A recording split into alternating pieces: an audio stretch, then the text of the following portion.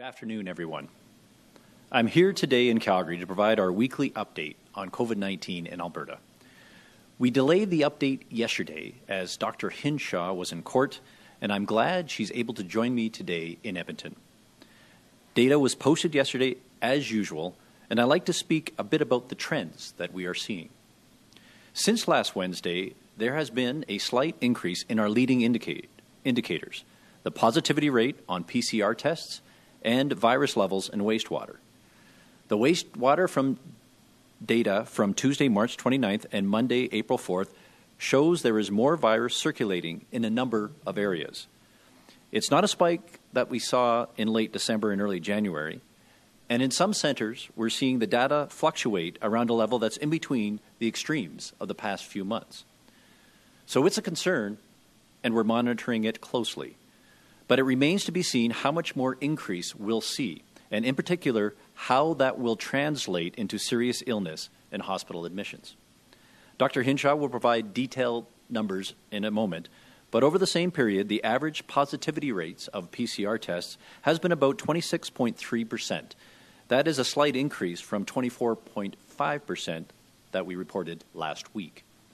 We've also seen the numbers in hospitals hold fairly steady, with a slight increase to 990 compared to 964 last week. However, patients in ICU have also decreased slightly. We can expect some increase in admissions over the next few weeks, but we're well positioned to manage it. First, we have strong protection from our high level of vaccination and from exposure to the initial Omicron wave about 3 months ago. And second, our health system is heading into April with total numbers of admitted patients that are within normal levels for this time of year. The people who work in our hospitals are under strain from 2 years of COVID, no question, and I thank you again for their continued efforts. But the numbers of patients overall are within our normal bed base. Overall, hospital occupancy is currently around 90%, depending on the day. That's similar to the same time of year in the 5 years before COVID. A few of the big sites in Edmonton and Calgary are over capacity, but that is also in line with our experience prior to COVID. The other sites in the two big cities are within their normal bed base and at similar occupancy levels to the 5 years before COVID or lower. The 5 regional centers are also in line with pre-COVID levels or lower. In Red Deer, for example, total inpatient occupancy has ranged from 85% to 95% over the past week. The average is about 90%, which is a bit lower than the same time of year in all 5 years before the pandemic, 2015 through to 2019. The system is delivering near normal volumes of surgery compared to recent years, and the total surgical wait list continues to decline slowly. Most recently, the list was around 74,000. Now, for context, it was close to 77,000 at the beginning of March of this year and about 68,000 in February 2020, just before the pandemic started. And this is still, however, far too high. Now, we can expect some increase in virus circulation as we get back to more normal life, and we can expect some increase in admissions, and our healthcare system has the capacity to manage that. But I also want to emphasize we're continuing to work to protect Albertans and minimize any further strain on our healthcare system. We're maintaining protective measures in continuing and acute care, and we're continuing to promote vaccination, invest in treatments like Paxlovid, and encourage individuals to make decisions that best suit their unique situation and risk tolerance. Yesterday, in line with the National Advisory Committee's recommendations, we expanded eligibility for 4th doses to all residents in seniors' congregate care facilities. And anyone aged 70 and older, no matter where they live, as well as First Nations, Métis, and Inuit people aged 65 and older. The expansion means that more than 400,000 Albertans will soon be able to get an additional dose to increase their protection from COVID. Throughout the pandemic, older people and those with serious immunocompromising conditions have been at a greater risk for severe outcomes from a COVID-19 infection. That's why we've prioritized their access to vaccines from day one and why we're making 4th doses available now. Starting next Tuesday, April 12th, Appointments for fourth doses can be booked through the Alberta Vaccine Booking System online by calling 811 or contacting your local pharmacy directly. As with previous doses, a minimum of 5 months must have passed since your third shot. We're also making fourth doses available to Albertans who require them for travel purposes. To be clear, fourth doses are not clinically recommended for the general population at this time. So we remind people to please follow the criteria that are in place, as they've done throughout the pandemic. We continue to monitor the evidence and make adjustments to eligibility based on the data and based on expert advice. That being said, I continue to encourage Albertans to get every dose that they are eligible for. I know there are some Albertans who've been waiting for more non-mRNA options. So I'm pleased to announce that Alberta is set to receive 10,000 doses of Novavax Nuvaxovid. Starting April 12th, interested Albertans who are 18 and older can call 811 to book an appointment for Novavax. The best protection against COVID-19 continues to be vaccination, but we're fortunate that we also have antiviral treatments as another tool. Paxlovid has proven effective in preventing serious infections in high-risk patients with mild to moderate symptoms, including those infected with Omicron, both BA1 and BA2 subvariants. We've also expanded eligibility for Paxlovid to include First Nations, Métis and Inuit people 45 and older who are unvaccinated or who have received one dose of vaccine, and all individuals living in continuing care regardless of their vaccine status. And of course, people with immunocompromising conditions continue to be eligible as we previously announced. More information on eligibility and how to access treatment is available online.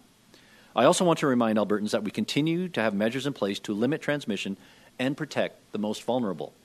Those include mandatory isolation for those who have COVID-19 symptoms or who have tested positive. If you're sick, you must stay at home. Masks remain mandatory in acute and continuing care settings and on public transit, and this will continue until further notice. And we continue to make rapid tests conveniently available across our province.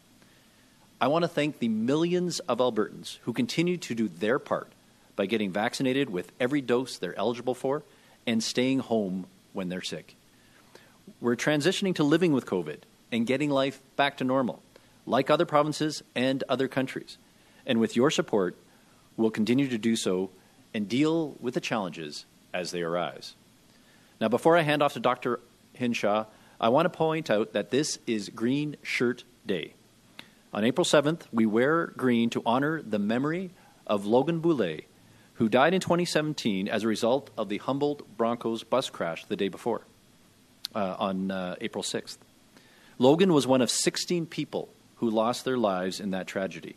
His parents, Bernadine and Toby Boulet, turned their loss and grief into a gift of life to 6 other people.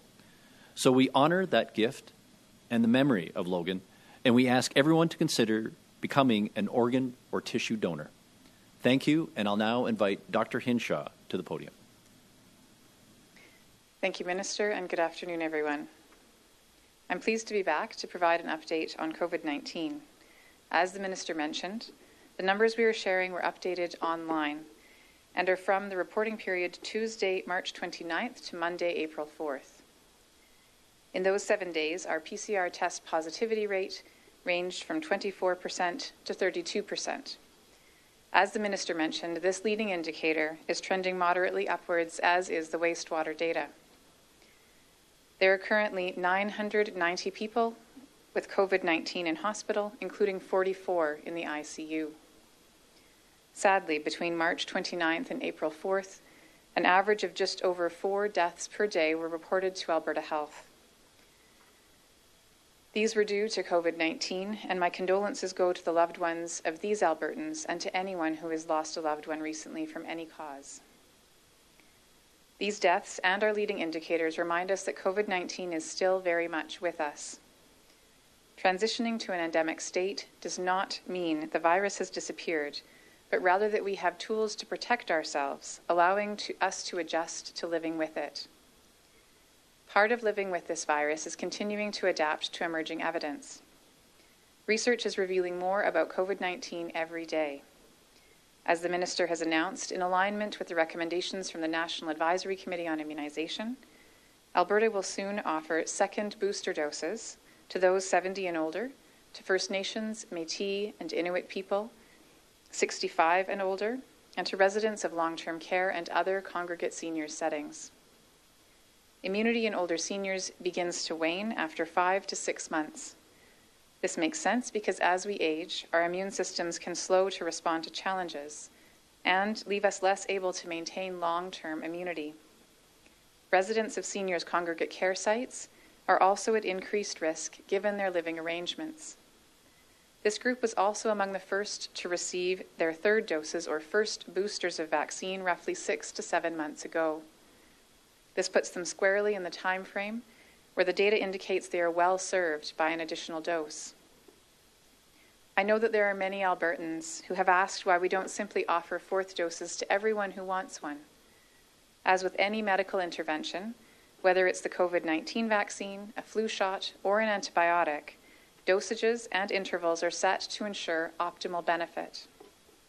We continue to monitor the real-world evidence of COVID-19 and will continue to adjust additional vaccine dose eligibility in alignment with the data. This will ensure Albertans get the best protection from severe outcomes for the longest period of time. As the Minister mentioned, today we have also expanded the eligibility for Paxlovid to include more Albertans. While it is a useful tool in preventing severe outcomes, Paxlovid may have interactions with common drugs and does have its own risks that need to be considered, which is why Albertans who are eligible must contact HealthLink for further assessment to weigh the pros and cons for treatment before making the best decision for their individual context. I believe it is important to stress again that there is no available treatment for COVID-19 that is an adequate replacement for vaccination. While it's good news that we are able to offer Paxlovid to more people, I encourage those with significant risk factors to not rely only upon it. Vaccination remains our best defense against the virus. As the Minister has announced, there is an additional vaccine option now available in Alberta. Novavax is a 2-dose protein subunit vaccine, using the same technology as many other widely used vaccines, such as that against hepatitis B. This vaccine does not use the mRNA technology Pfizer or Moderna utilizes and is different from viral vector vaccines such as AstraZeneca and Janssen. Novavax provides good protection against severe outcomes and is one more tool available to us for those who have a contraindication to mRNA vaccines or who prefer another option. I would also like to report, as you heard from the Minister, that children aged 6 to 11 now have another vaccine choice as well. While the use of Pfizer pediatric vaccine is preferred to Moderna to start or complete a child's immunization, for those interested in another option, the Moderna COVID-19 vaccine is now available in alignment with the recommendations of the National Advisory Committee on Immunization. Parents who wish to choose the Moderna vaccine for their child can book appointments beginning next Tuesday by calling 811. If you have questions about what is suitable for your child, please speak to your family physician or pediatrician. Whether someone is 6 or 96, it is never too late to be vaccinated against COVID-19. So if you or someone you care about has been waiting for another vaccine option, I encourage you to speak to a health professional about these new options. Given the transmissibility of BA2 and the upward trend in our leading indicators, we can expect to see a further increase in COVID-19 cases in the coming days and weeks. I encourage every Albertan to keep this in mind as we go about our routines and activities in the days ahead. I encourage you to pick up free rapid tests at your local pharmacy and keep them on hand if you or someone in your household develops symptoms. For those who want to apply an extra level of caution, using rapid tests as screening tests 3 times per week can detect early infection and prevent onward spread. Ensure you and your loved ones, particularly those who have any risk factors for severe outcomes, have received every vaccine dose you're eligible for to help boost your protection as transmission and exposure risk rises. Also, we all need to stay home if we have any symptoms or have tested positive. We need to make decisions that best fit our risk factors, risk tolerance, and comfort level. Mask use in crowded public spaces is a very prudent measure for all of us to take right now. For those with higher risk of severe outcomes, it may be wise at this time to opt for outdoor social visits or to consider what extra layers of protection are needed when going out in public. These small actions can have a big impact on community transmission and our individual risks. Living with COVID means finding the right balance as we navigate this transition together. Thank you, and we're happy to take questions. Thanks, Dr. Hinshaw and Minister. I think we only have one or two reporters on the line and no one here in Edmonton at least, so we'll go straight to the phone, please. First call. Thank you. Adam Toy, Global News. A question for the Health Minister, although I would be curious to hear Dr. Hinshaw's thoughts on this. Minister Copping, nearly 2 weeks ago you said you'd wait and see what happens with the wastewater levels, make adjustments needed. You said that those wastewater levels are up. Test positivity, hospitalizations have stopped trending downwards. Are you considering making any adjustments to public health measures, or are we still in a wait-and-see mode? Yeah, well, thanks for the question. We're not considering making any changes at this time. We do not expect to see the numbers increase in hospitalizations that will put a severe stress on the system. We are watching closely what's happened in other jurisdictions. For example, if you look at the UK, the numbers, it appears that their wastewater data, or the number of cases are coming down. They plateaued in terms of hospitalizations as well, and it wasn't above what happened in the previous wave. So we're watching closely, but right at this point in time, we don't see or anticipate numbers that will or impact on hospitalizations that will require us to put measures in place. Thanks for that. Adam, do you have a follow-up? Sure, yeah. Again, another question for the Minister. Wondering what your response is to people looking at the close timing of the dismissal of Dr. Yu, the Premier's leadership review, and connecting the two. Yeah, so this was a decision that was made between the board and Dr. Yu for Dr. Yu to depart. And this was really all about the next 5 years, not the past 6 years. Right? I thank Dr. Yu for her tremendous service. She brought stability to our system and guided our system through 2 very challenging years in terms of managing COVID. But we have a big job ahead of us in terms of transformation of our system. And having a leader to be able to not only move that transformation forward this year, but be able to continue that, because it is going to be a multi-year program to be able to get surgeries within the appropriate wait times. As I mentioned earlier, we're sitting at 74,000 right now. We need to get caught up. But even if we get to 68,000, which it was pre-COVID, that's still far too high. So this is going to be a multi-year project to get it down. We committed as a government in our platform to be able to bring those wait times down. That remains our commitment, to be within the recommended times. We were delayed with COVID, but we are going to drive forward with this, and having leadership in place to be able to not only run through it for this year, but for years to come is critically important, and that's really what this is all about. Thanks, Minister. I think there's just one more reporter on the line, so we'll go to the last caller, please. Quinn Oler, Global News. Thank you for taking my question. This is for Dr. Hinshaw. We are seeing some numbers come in, and we're hearing reports about a significant number of COVID cases in long-term care. What's the situation in long-term care in Alberta, and is it something you're concerned about? The data for some time had been trending downwards in terms of the number of outbreaks in acute care, the number of cases. So certainly with the increase in transmission, the increase in positivity, there are some of the cases that we're seeing that are occurring in long-term care, and part of the reason that we're expanding eligibility for an additional booster dose for those who live in that setting is that that particular group of people is at the highest risk for severe outcomes.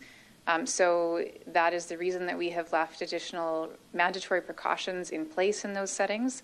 It's the reason we're expanding Paxlovid treatment access to individuals in those settings who have early COVID-19, so early treatment to minimize the chance of onward progression. And the reason that we're expanding the additional booster dose eligibility, also that we can ensure that there are as many layers of protection as possible, supporting the individuals who live in those settings. Thanks for that, Dr. Hinshaw. Quinn, do you have a follow-up? Of course. Are you able to properly monitor the situation in long-term care with the changes to testing and monitoring? And would you call this a significant increase in cases? We have never changed the test eligibility for individuals who live in long-term care who have any symptoms. So it is still the policy. Eligibility still includes all individuals who live in continuing care. Those who work in continuing care are also eligible for PCR testing. So we are able to monitor the spread of COVID-19 in those settings in the same way that we always have been.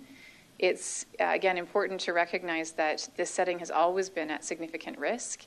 And the increase that we're seeing is consistent. We know that as community transmission increases, that's one of the risk factors for introductions into these settings, which again is why it's so important to add these additional layers of protection that we've been talking about today.